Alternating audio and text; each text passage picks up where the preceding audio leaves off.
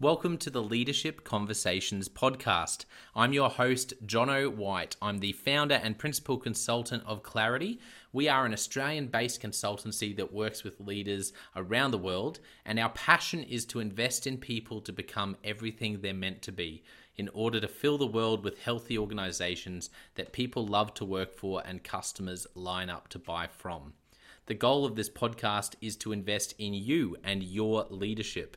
If you're just joining us for the first time, then feel free to check out consultclarity.org. That's our website, consultclarity.org. We have so many free resources on there, the most popular being our 7 Questions on Leadership series. We've had more than 1,500 leaders from around the world in all different sectors give their in-depth answers on leadership, what books they love, what they found most challenging, the most meaningful stories, how they structure their time through the day. That's free, so go and check it out. And we'd love to interview you about your leadership. I believe you have advice from your experience, your context, and your life so far that is important and can help other leaders. It's also a great way to give back. It's free to get involved, and you can do so by going to consultclarity.org/7-questions-interest, or just Google consultclarity.org 7 questions interest and fill out the form that pops up. We have a free resource for you on our website. It's called Leadership Survival Guide. It's a 57-page ebook. It has interviews with 10 world-class leaders, and you can go to consultclarity.org. It's right at the top, and get that today. We also have a daily email that we send out to over 15,000 leaders, and that email contains the highlights, our best content from our podcasts, our blog, my book, the books that we're loving that are out there about leadership. It's also the best way to get access to our masterclasses and workshops before anyone else. And there's also exclusive and limited special options just for subscribers. And you can subscribe by going to consultclarity.org/subscribe. Now, my gift to you is to work incredibly hard to provide the best leadership content I can to invest in you and your leadership. So if you're finding our content helpful, if you find this podcast helpful, then your gift to me could be this. If you do find it helpful, then write a review or rate our content and make sure you subscribe or follow. I can't emphasize enough how helpful that is. It really does help us to get the word out there so we can invest in more leaders to become everything they're meant to be. It also means a lot to me personally when people like you and people in our community share our content on social media. So if you do that, then please do look for me, Jono White, to tag me, and look to tag Clarity on whatever platform you're on. And our team, including me, I'm always looking to see when people have mentioned us so that I can engage with you. And also we look at sharing content. So if you write something about something we've done, there's also a good chance we'll share that with our followers. So if you could do that, that is a massive, massive help as we try to invest in as many leaders as we can around the world. Last of all, you can check out my book about how to deal with difficult people even if you hate conflict. It's called Step Up or Step Out. It's available on Amazon. You can just look up Step Up or Step Out Jono White, or you can go to store.consultclarity.org/book and check it out there. I have coached leader after leader after leader, and in more than 50% of the sessions, this topic comes up. How do I deal with this person? I'm finding it really difficult, and I just want to find a way that doesn't blow up, to just to have a difficult conversation, to lead them better. How do I do that? There's a 3-step process that I outline in this book that I believe can help you. Okay, let's get into today's episode of the Leadership Conversations podcast. Enjoy. Welcome to another episode of the Leadership Conversations podcast. Today's guest is Felix Oberholzer-Gee. Felix is a professor at Harvard University, and this is one of the conversations I've been looking forward to the most, actually. So welcome, Felix. Thank you, Jenna. It's great to be here. Yeah, it's wonderful to chat. I really can't wait. First of all, for our listeners, can you give them a couple of things, a bit of an insight into who you are and what you do at Harvard and beyond, And then also, what's a day in the life of Felix? That's a question I'd love for you for you Okay. to answer as well. Excellent. Yeah. So, as you pointed out, I'm a faculty member at Harvard University in the business school. In particular, I am in the strategy department within the business school. I serve as chair of the strategy department at this moment in time. So much of my research has to do with why is it that some companies are much more successful than others? Why is it that for some companies, success seems to be very sustainable? And then for other organizations, you always worry about, oh my God, what will the next week bring? What will the next month bring? And this involves both doing original research, but then obviously often working with companies, working with students who are trying to learn strategic management. Yeah, fantastic. What an important area. And I find that really fascinating. So I can't wait to chat about some of those things. What about a day in your life right now in 2022? What does that look like in your world, Felix? So we're in the middle of the teaching semester. So I usually do most of my teaching in the spring. So I would typically get up in the morning. I have prepared the case conversations in advance, but I will review my teaching plan. As you might know, one thing that's really special about Harvard Business School is that each session that we have with the students is focused on a particular case. And so imagine it's more a conversation than it is a lecture. I never really know what students will say. If I teach executives, I have no idea what the executives will say. And so it's almost like getting ready for a conversation that might go in many different directions. And part of that is, of course, exciting and interesting. And part of that is also a little nerve-wracking because you always worry about, oh, will people take away the right kind of insights, the right kind of lessons from the case that we studied in that particular day. I tend to work late evenings, so most of my research takes place when it's dark outside. Oh wow, that's really interesting. So now let's find out a bit more about you and I guess about your story. I'd love for you to share some of the moments that really shaped you becoming who you are. Feel free to go back, even to childhood. What are some of those moments as you look back that were really pivotal in shaping Felix to become the leader and the person you are today? I mean, one thing that's perhaps interesting is that if I could talk to my 20-year self, that self would be very surprised that I ended up being an academic. I never really had ambitions to be an academic. I didn't really know, my parents weren't academics. I didn't really know anyone. Now let me think I think that's really true. Yeah, I didn't really know anyone who's an academic. And so this is maybe more a reflection of the situation in Europe. So I grew up in Switzerland. And what's less true now, but back then in Switzerland, if you wanted a great career, a corporate career, at some point in time, you needed to go back to university and get your PhD. And you see it even today when you look at one of the big, say, car conferences, and you look at the German executives, it's always like professor this, doctor that. And that's just sort of part of becoming a corporate leader.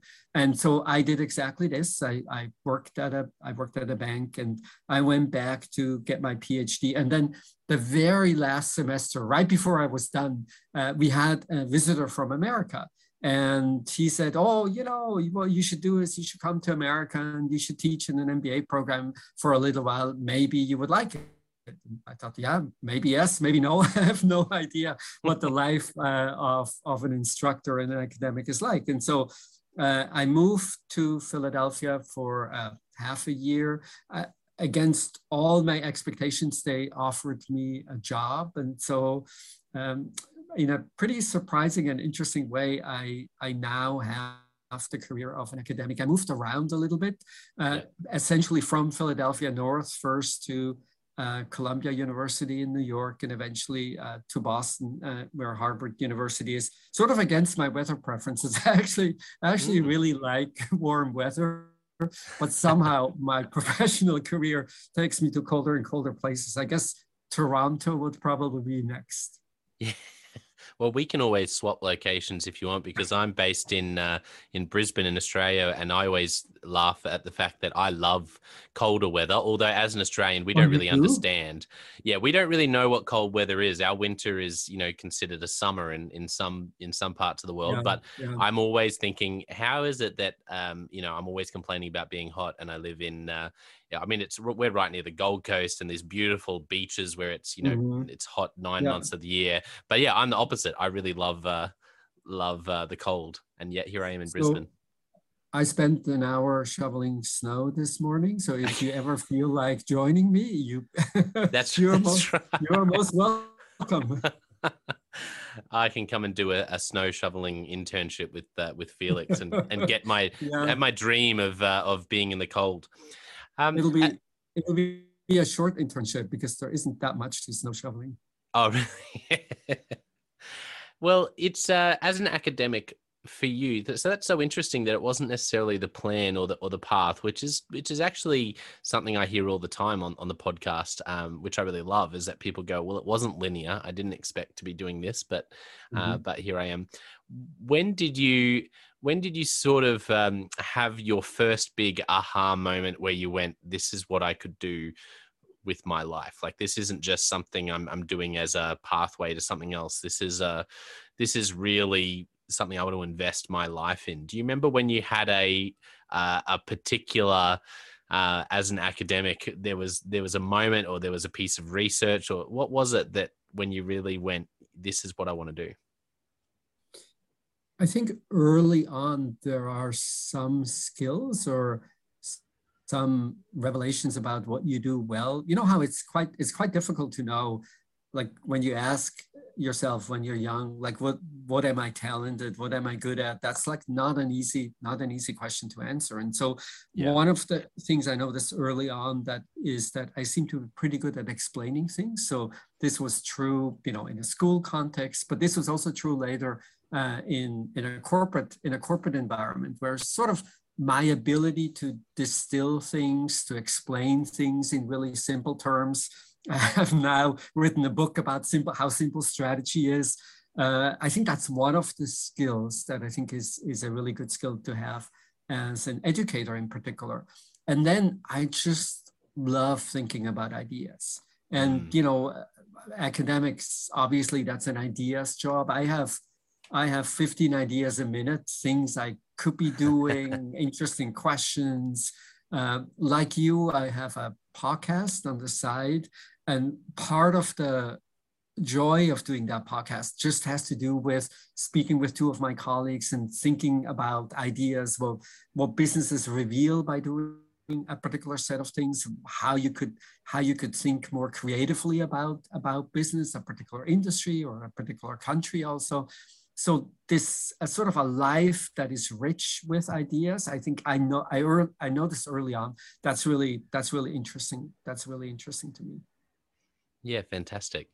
Um, the question that comes to mind, because like you said, you have so many ideas, but if you were, I think I said to you when, or maybe when we chatted the other day, but the idea of this podcast is really meant to be like you and I sit down over a coffee in Boston or in Brisbane, and we just have a bit of a chat about your story and about leadership, and our listeners pull up a chair, order a coffee, and listen in. So if the three of us, you, me, and one of our listeners, were sitting down over a coffee, what ideas right now in leadership and strategy are you most excited about? Is there a particular, I know that's a hard question, but is there a particular idea or a particular element of your work right now that's really you're very excited about, and we can maybe chat a little bit about that? Yeah, so I would maybe mention two things. One is if you think about companies today, there's just a multitude of challenges, so many things that are complicated. Your supply chain is complicated. Mm. Uh, the geography of business is complicated. There's social media, there is the talent war. And so one of the ideas is that it's very tricky and it's very dangerous actually if organizations get pulled in a million directions. And it's mostly out of goodwill. You know, it's like, oh, we see a new opportunity or we see a new challenge and we develop a strategy to address that particular challenge. And so you end up with a global strategy and the supply chain strategy and a social media strategy. And it's literally, it leads to a situation where there's a million activities inside the company, but then when you look at the financial results, they're often not that great. And the question is always like, how can this be? We have amazing people. We have the best educated workforce in the history of humanity. We're all working really hard. Sometimes we're working really long hours, and yet we don't quite have the success that one might imagine. And so one of the key ideas that I've been doing research on, that I've often spoke about, is this idea to radically simplify strategy, to do things better, but most importantly, to do fewer things. And this is something, I'm not sure how often you're in corporate environments, but this is something that I always notice, in particular when I'm with people who are smart and who are ambitious. Like every meeting ends with 18 more things that we should be doing, 52 things we should be thinking about.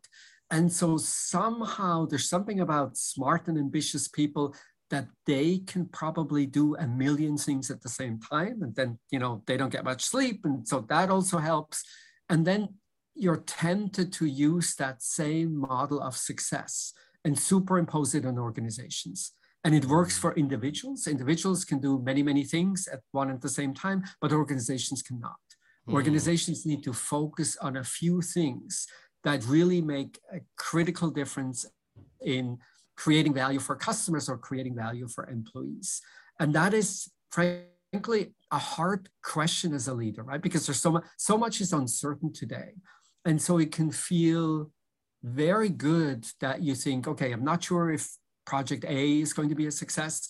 I'm not really sure if project B is going to be a success. So let me try the following. Let me do a little bit of A and a little bit of B. And the trap that you fall into is that a little bit of A is not really A, and a little bit of B is also not really B. And so you have all of these activities, all of these projects that are sort of under-resourced, where people have to work just insane hours and really hard, and yet you don't have the success because you never really made up your mind. Which one do you really want to do? Do you think it's going to be A, or do you think it's going to be B? That is such a great summary of the problem. I'm just trying to think of the next question to ask, because that's such a rich sort of, you just unpacked that so well. Where have you seen, I guess, are there any case studies of companies who have done it really well, who have radically simplified, that are your favorite sort of examples of what that looks like in the real world?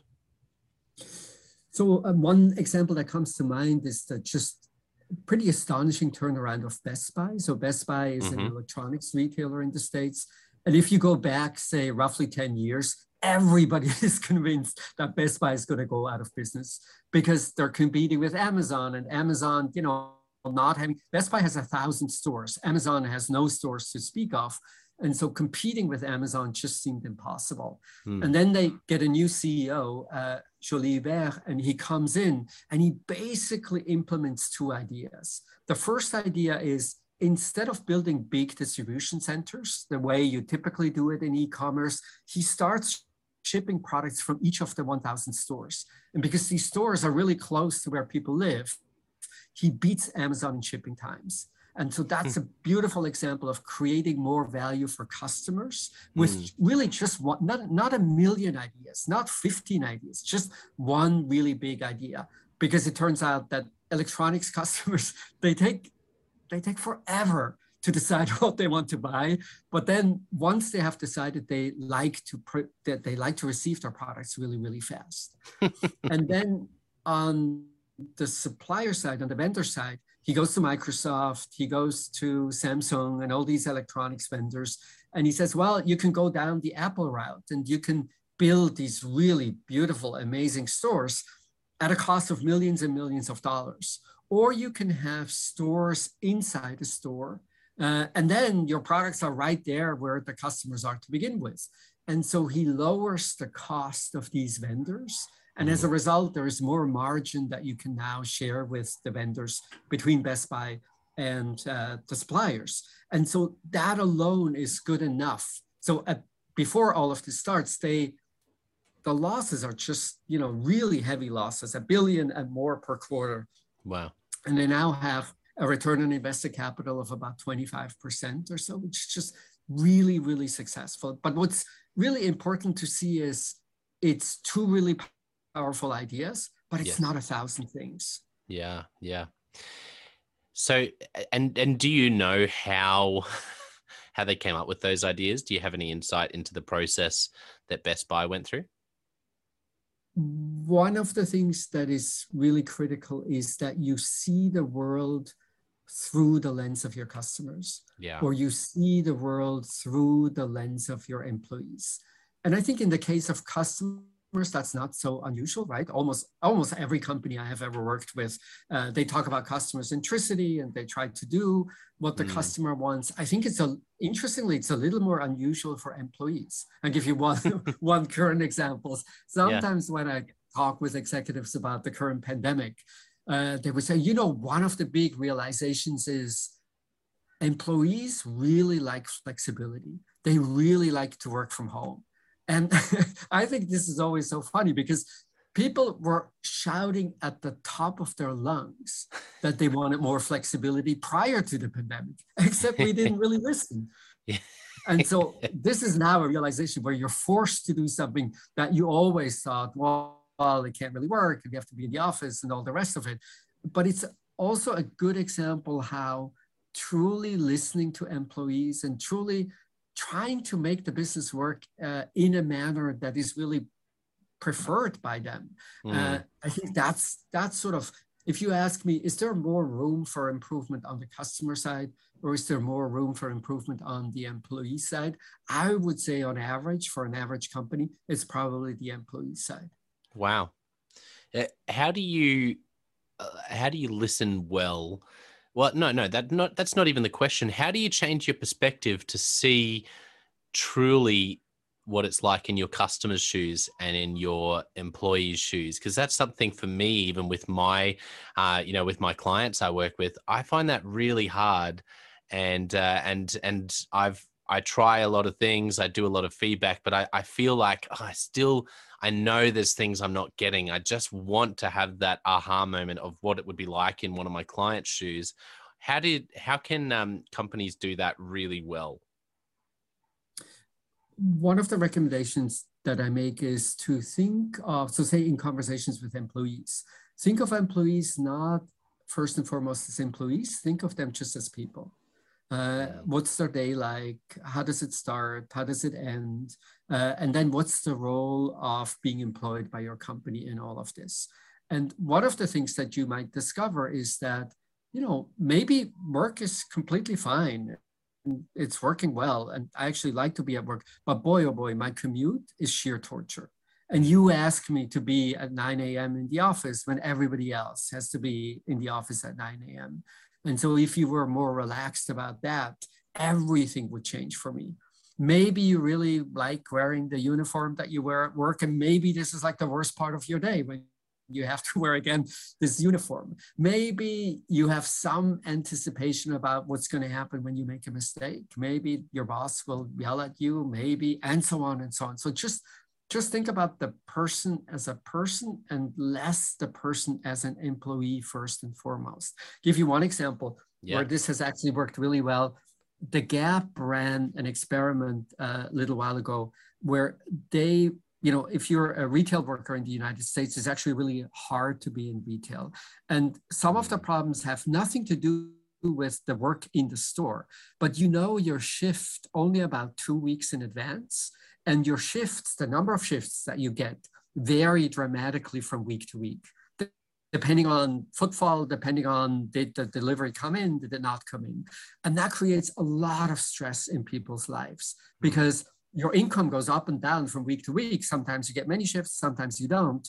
And then since you never really know in advance, it's really hard to plan. So they do this super simple thing they use an app that allows employees to trade shifts. You know, my daughter's sick or my daughter has a concert, so I cannot be at work. As a result, I make my shift available to someone else who really wants to work. And then sometimes towards the end of the month, I want extra shifts. So I'm picking up more work from others. What they find is that store productivity increases by more than 10 percentage points.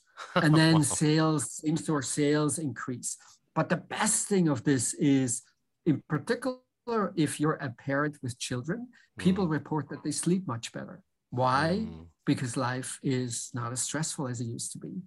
And so think of both on the customer side, but also on the employee side, think really holistically about what that life is like. You know, you do have lots of innovation exercises, like a minute in the life of some person, where you follow someone minute by minute by minute by minute. And you're asking, is there an opportunity for us to add value to that particular moment in your life? And thinking of employees as people, I have found is a really powerful way to discover ever better ways to add value to being an employee at an organization. That's wonderful. Think about employees as people and view their life holistically, and see what you can do as a company to actually not just say, are they enjoying their work? Yes, but realize if they report back, and if you find out the commute is a nightmare, it's the worst part of their day, how can you do something about that? That's so good. Yeah. And interactions with leadership, sort of this question, what happens if you make a mistake? That's, of course, super important. If you look at surveys, this is data for the United States. I'm not sure if this is true for Australia, but in the United States, when people switch their jobs, the most important reason that they give is their boss. It's the relationship with their immediate boss that somehow didn't work out. And so thinking about these relationships and thinking about how you manage the team or how you manage the big company that you manage, that's so super important. Yeah, absolutely. I love the idea of simplifying strategy, and I think I'm just thinking about the people I've worked with and the leaders I know who might be listening, scratching their heads going, how do you actually do that? Because it's one thing, some people might have tried to do this before, and then they get a year down the track and go, somehow we simplified it and then ended up right back where we were. So we didn't really simplify it. How do you actually simplify strategy to really nail down a couple of ideas and then stick with them? Yep. So there's two things that are really important. The first is, it's not just a good idea, right? It has to be a good idea relative to what the competition does. And so as always in strategy, we think in differences. Nothing is really terrible or nothing is really great. All that always matters is, are you different from the competition? And different from the competition also in the sense that not just the insiders understand the differences. You know, when you're in a store, you look at any, say, like breakfast cereals, you look at the breakfast cereal aisle. If you work for a cereal company, all you see is differences because you're an expert. You really understand all the small differences across all the products. If you're like me, I walk in there and I just see like a wall of breakfast cereals and they all seem roughly the same. And so having this perspective of what I choose to do and where I choose to stand out has to be something that is a real difference in the eyes of customers or in the eyes of employees. And then the tool that I would recommend is something called a value map.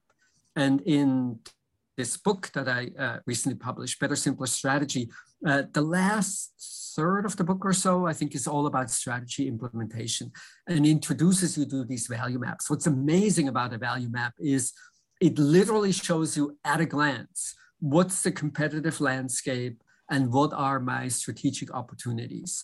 The maps also help you not to fall in this trap that you're trying to catch up with the competition, right? So that's often one intuition we have. We see some other company do something really interesting, something really amazing. And next thing we say, oh, maybe we should also. Just like, you know, everybody's copying TikTok now. Where will this lead to? Well, this will lead to enormous margin pressure on all the businesses because the moment you're the same, then of course, all that matters is prices. And if all that matters is prices, your margins will shrink over time. Yeah. And so if I only had 2 hours with a company, I would always do a value map. It's a fun exercise. It's quite simple to do. And it really allows you to do what's really hard. What's the one or two things? What are the one or two dimensions where you want to stand out? A good question to ask is always, imagine your organization is no longer around tomorrow. You're gone. Mm-hmm. Who's going to miss you? Who's going to say, oh my God, remember when they existed? That was really amazing. If no one misses you, you're not really making a difference. And there's lots of opportunities, right? So maybe employees miss you, maybe customers miss you, but someone has to miss you. And if no one misses you, you definitely haven't figured it out. That's a great question. If you weren't around tomorrow, who would miss you? Can you talk us through how to, and I know you probably go into more detail on the value mapping process in your book. Is that right? Oh, you just broke up a little. Oh, sorry. You go through how to do a value map in the book. Is that right?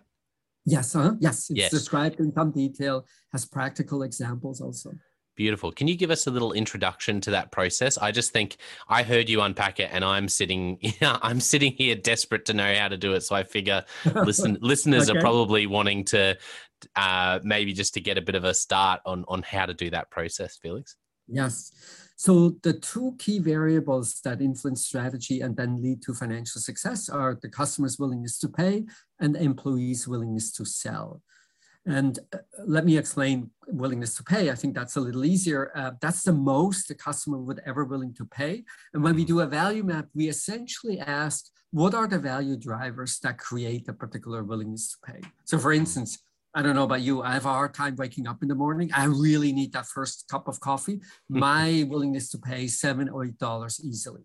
Now, what are the components? The components is the flavor of the coffee, how close is the coffee shop to my home, how hot is it? I probably think about the service in the coffee shop and so on and so on. So these are all called value drivers. Yeah. And when you do a map, you rank order these value drivers from most important to least important. And each of these you ask yourself, how well do we do? Do we really provide great flavors? Are we really close to where customers want us to be? Do we have great service? And so on and so on. And you do this exercise both for your company and for the competition. And so that basically now illustrates in a really beautiful way where you stand out, where you do a better job than the competition, and where you fall short. And you can then start thinking about how would you evolve your value proposition over time. One of the things that I really like about this process is strategy can sometimes be unhelpful if it's sort of on a white sheet of paper kind of strategy. Yeah. We could be anything if only we wanted to. That's not really true for any company. We always need to start with where we are today. And so that's exactly what the value map process does. It takes the current competitive position, it shows you opportunities that you have, and then, frankly, the real key to successful strategic decision-making is creativity. Sometimes I think people have this idea that strategy is complicated. It's only reserved for the most senior people in the organization. Not everyone can be a strategist, and all of this is not right. Everybody can be a strategist, and conceptually speaking, strategy is not complicated. But really where the rubber hits the road is, can you be creative about how you want to double down on the value drivers where you have a competitive advantage? So it's a process that involves a lot of creativity.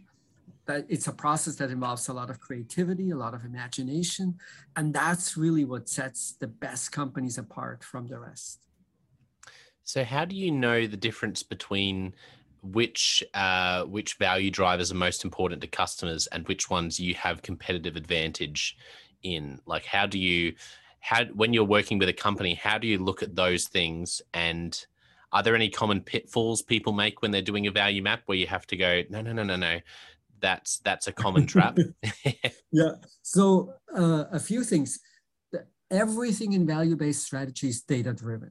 There's no room for anecdotes or, maybe company internal narratives. So the data for the value map come from your customers. If you make a customer value map, the data for the employee value map come from your employees. And they will tell you these value drivers are important, these value drivers are not so important. And they frankly will also tell you where you do well and where you don't do so well. Two things to keep in mind. The first one is, if you just go out to customers and you ask them, what would you like?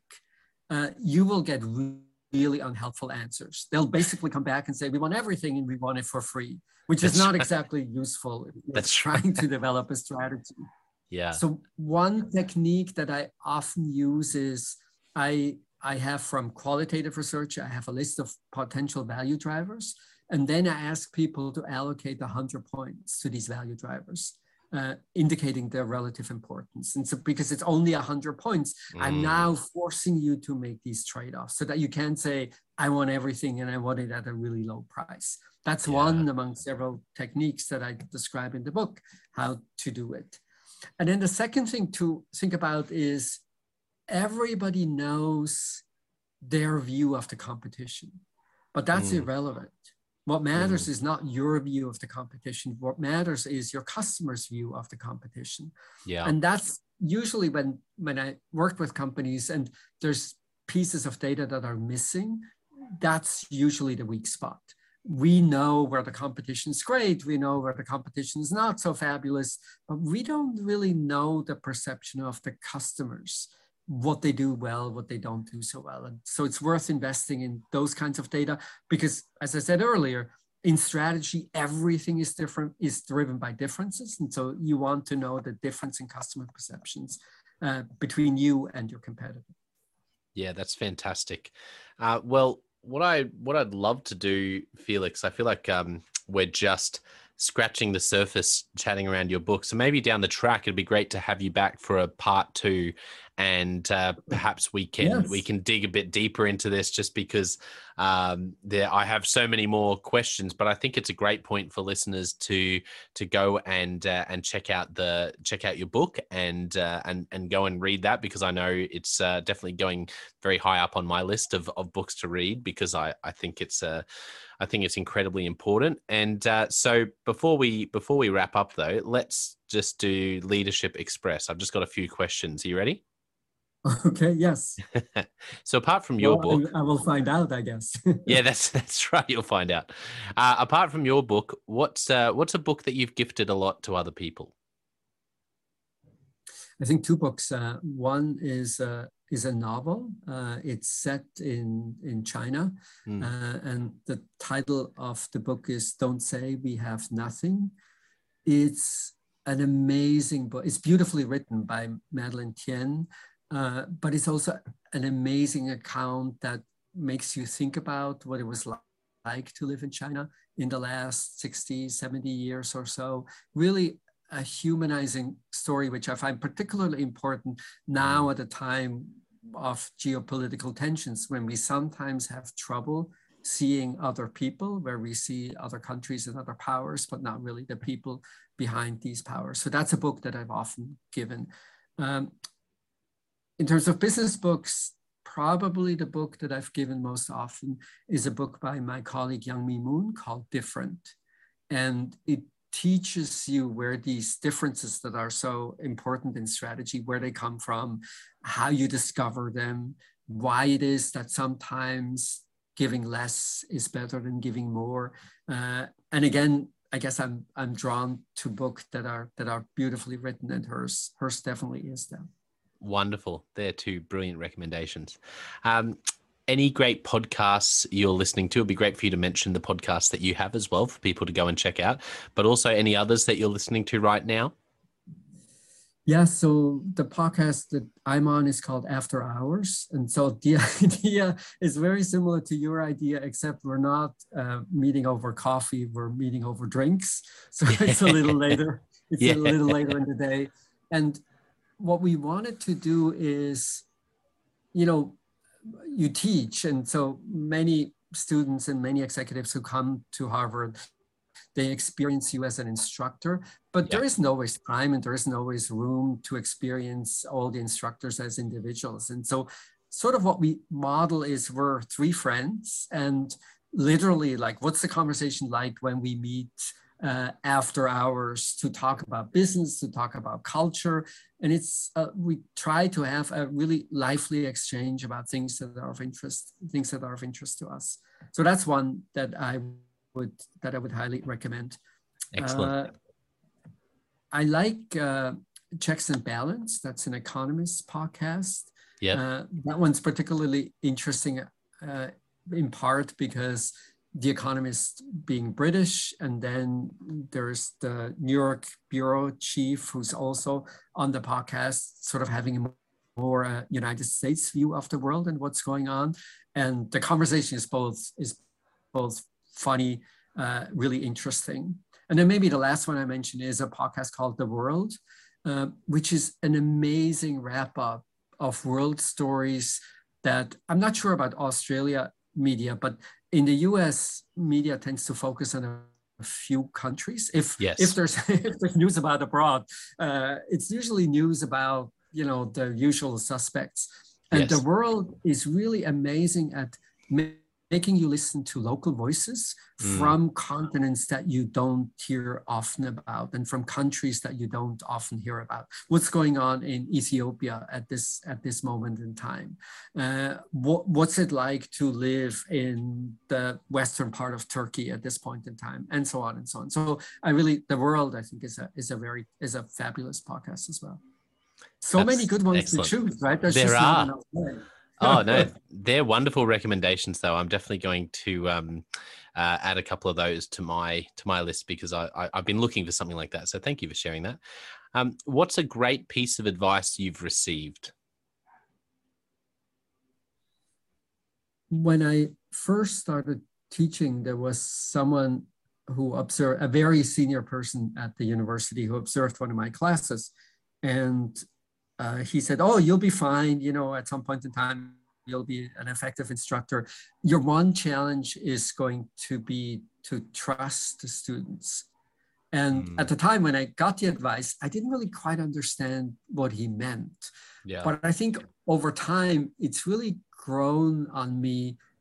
And it's one of the most wonderful experiences in the classroom. So imagine you talk about some company and there's like a little bit of a conversation going back and forth and people have different views. And then someone says something that just makes no sense to you. Yes. And of course, your first response might be, this is not right, or this is not a productive way to think about the problem at hand. And what I've learned over time, this is both true in the classroom, but this is also true in corporate meetings, is really the best attitude to have is, here's a smart person with good intentions, and he or she just said something that is not something that I would ever have thought, that I think at this moment in time, it's got to be wrong. But of course, there is a kernel of truth somewhere. There's something interesting about it. Otherwise, this smart and experienced person wouldn't share this view. And when you then go into those conversations with the mindset of, my job really is to figure out where this person comes from. Like, is there maybe some hidden assumption that I'm making and that she's not making? Is there some logic that I never thought about? Is there a sense of experience that I'm not sharing with him that then illuminates why a person has a particular worldview? So really, really sort of this recognizing good intentions and then following through, even if you think, oh my God, we will end up in a really terrible place because this is the worst piece of advice that I've heard in a long time. You will just be surprised by how much you learn. I love that advice. And I think that's great. And I think it takes a self-awareness, and that's what I love about that advice, is to actually realize when you have that initial reaction of that's wrong. I find for myself, you don't question it. You just go, oh, that's wrong. And so you're straight on to the next thing, how you're going to explain it or how you're going to, politely move on. And it's actually questioning that's wrong thought and going, well, wait a second, that might be my initial reaction, but how can I, there's probably something in there that I'm not understanding. Well, there always is. There'll be something I'm not understanding. If I can search that out, I think a lot of teams can work better together by having that sort of attitude if you have everyone on the team. So that's that's really wonderful advice. Next question, a movie or TV show that really impacted you? Oh, movies is an impossible list. I love movies in general. I think I'm mostly attracted to sort of movies that tell a personal story. Yeah. Movies that make me see things, something that I haven't really seen before. I never really thought about it that much. So anything that is sort of teaching me something that I didn't know before is super appealing to me. If I had to give an example, I think Shadow is an amazing film that I think taught me a lot about sort of the visuals that come with sort of sun and shadow. It's beautifully shot. It's a really amazing movie, and there are many others, of course. I love comedy shows in general. I find you learn a lot by listening to comedy. Mohammed Amer is a Palestinian comedian who lives in Texas. He has a new Netflix special that I would highly recommend. It talks about the pandemic and people's experience during the pandemic, and it's this. He captures, you know how at various points in time during the pandemic you go through these moments where you think, oh my God, it's amazing, it's all over, and we're going to be okay, and we're going to go back to having a normal life. And then you also learn that actually not really. We seem to be going backwards. And he himself had COVID twice during this time. And he sort of like this, should I be happy that it's ending? Should I be frustrated? Should I be depressed that it was such a difficult time? He captures that moment in a way that is just absolutely fantastic. So those are two that I would really recommend. Yeah, thank you. That's I'll go and watch that. That's fantastic. I always enjoy asking leaders and thought leaders that question because about movies and TV shows. And Shadow, is that the movie that's like an action or a war? Yes. Action war movie from 2018. Exactly. Yeah. Yes. Okay. Exactly. Wonderful. Yeah. Thank you. That's a great recommendation. I think you will really like it. And then, of course, short form, actually, probably my media consumption is not maybe dominated, but a big part of it is just short form content, which is, I love TikTok. I think it's an amazing company with amazing content. That really, what I love best when you think about Instagram being sort of the beautiful part of life, but it's also set in scene in a particular way. The creativity that comes from TikTok and what the ideas that people have, it's just like, it's just the best part of being human. Yeah, that's a great thought. Last question. If you were, and you said something about this before, that if you were sitting down consulting with a company, a value map would be one of the first things you do. But what about a young leader? If you were sitting down over a cup of coffee with a young leader just starting out in their first role, where they were really had the chance, to really get there, to really bite into doing strategy and leading people, what would be one piece of advice you'd give them? I think the ambition of young leaders in particular is often success. Obviously, you think, oh, I'm going to lead a team, and I don't know, we increase sales or we develop an amazing product. And that's natural to do, I think, to think about the output. But one thing that matters much more than, how successful the team is, if you can every day at the end of the day, if you can think about, is there someone who was better off as a result of your interactions with this person today? That, I think, is an amazing ambition to have. And it could be one person, it could be a team, it could be, but at the end of every day, you want to think back and you want to say, I made someone stay better. I helped someone improve. I helped someone see things in a more positive light. Because in the end, that's really what leadership is about, right? You're in service to others, making their lives, making their careers, making their ambitions come true. That's wonderful advice. And yeah, that is what it's all about. For those who want to find you online, and the podcast you mentioned before again is After Hours. Can you just mention again the book for those who want to jump on and grab that right now? Yes. So the title of the book is Better, Simpler Strategy, and you will find it wherever you find books. Better, Simpler Strategy. Wonderful. Such a good name. And just such a good idea.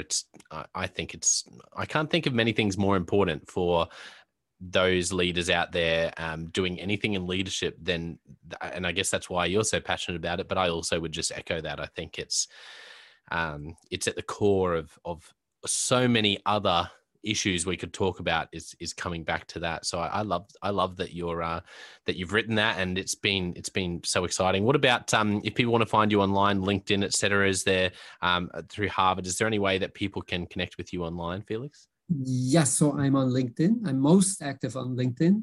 I'm easy to find, and I'm always happy to interact with everyone who's there as well.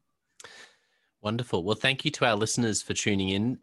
Today, I know, is going to be one of the favorite episodes of listeners because this has just been mind-blowing for me. I love strategy, but I'm walking away with wheels turning in my head, questioning about how I do things and clients, and it's been really great. I love that. So for our listeners, don't forget, I also have the John O. White Leadership Podcast and the Leadership Question of the Day podcast, where I put a stone in your shoe with a different question every day for you around your leadership.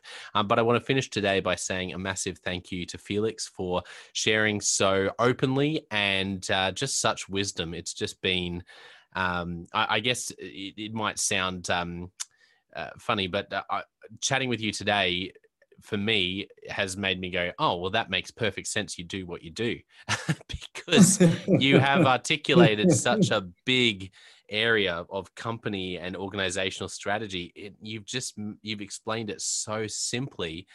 And I'm walking away with things I want to go and start working on, and things I'm going, oh, I can see now that issue over there, that's because I've been trying to do too much there. And so it's just been a joy for me to chat with you, Felix. And I know it will have helped a lot of listeners. So thank you so much for being so generous with your time. Thank you for having me, John. It was such a pleasure to speak with you. Well, I hope you enjoyed that episode of the Leadership Conversations podcast as much as I did.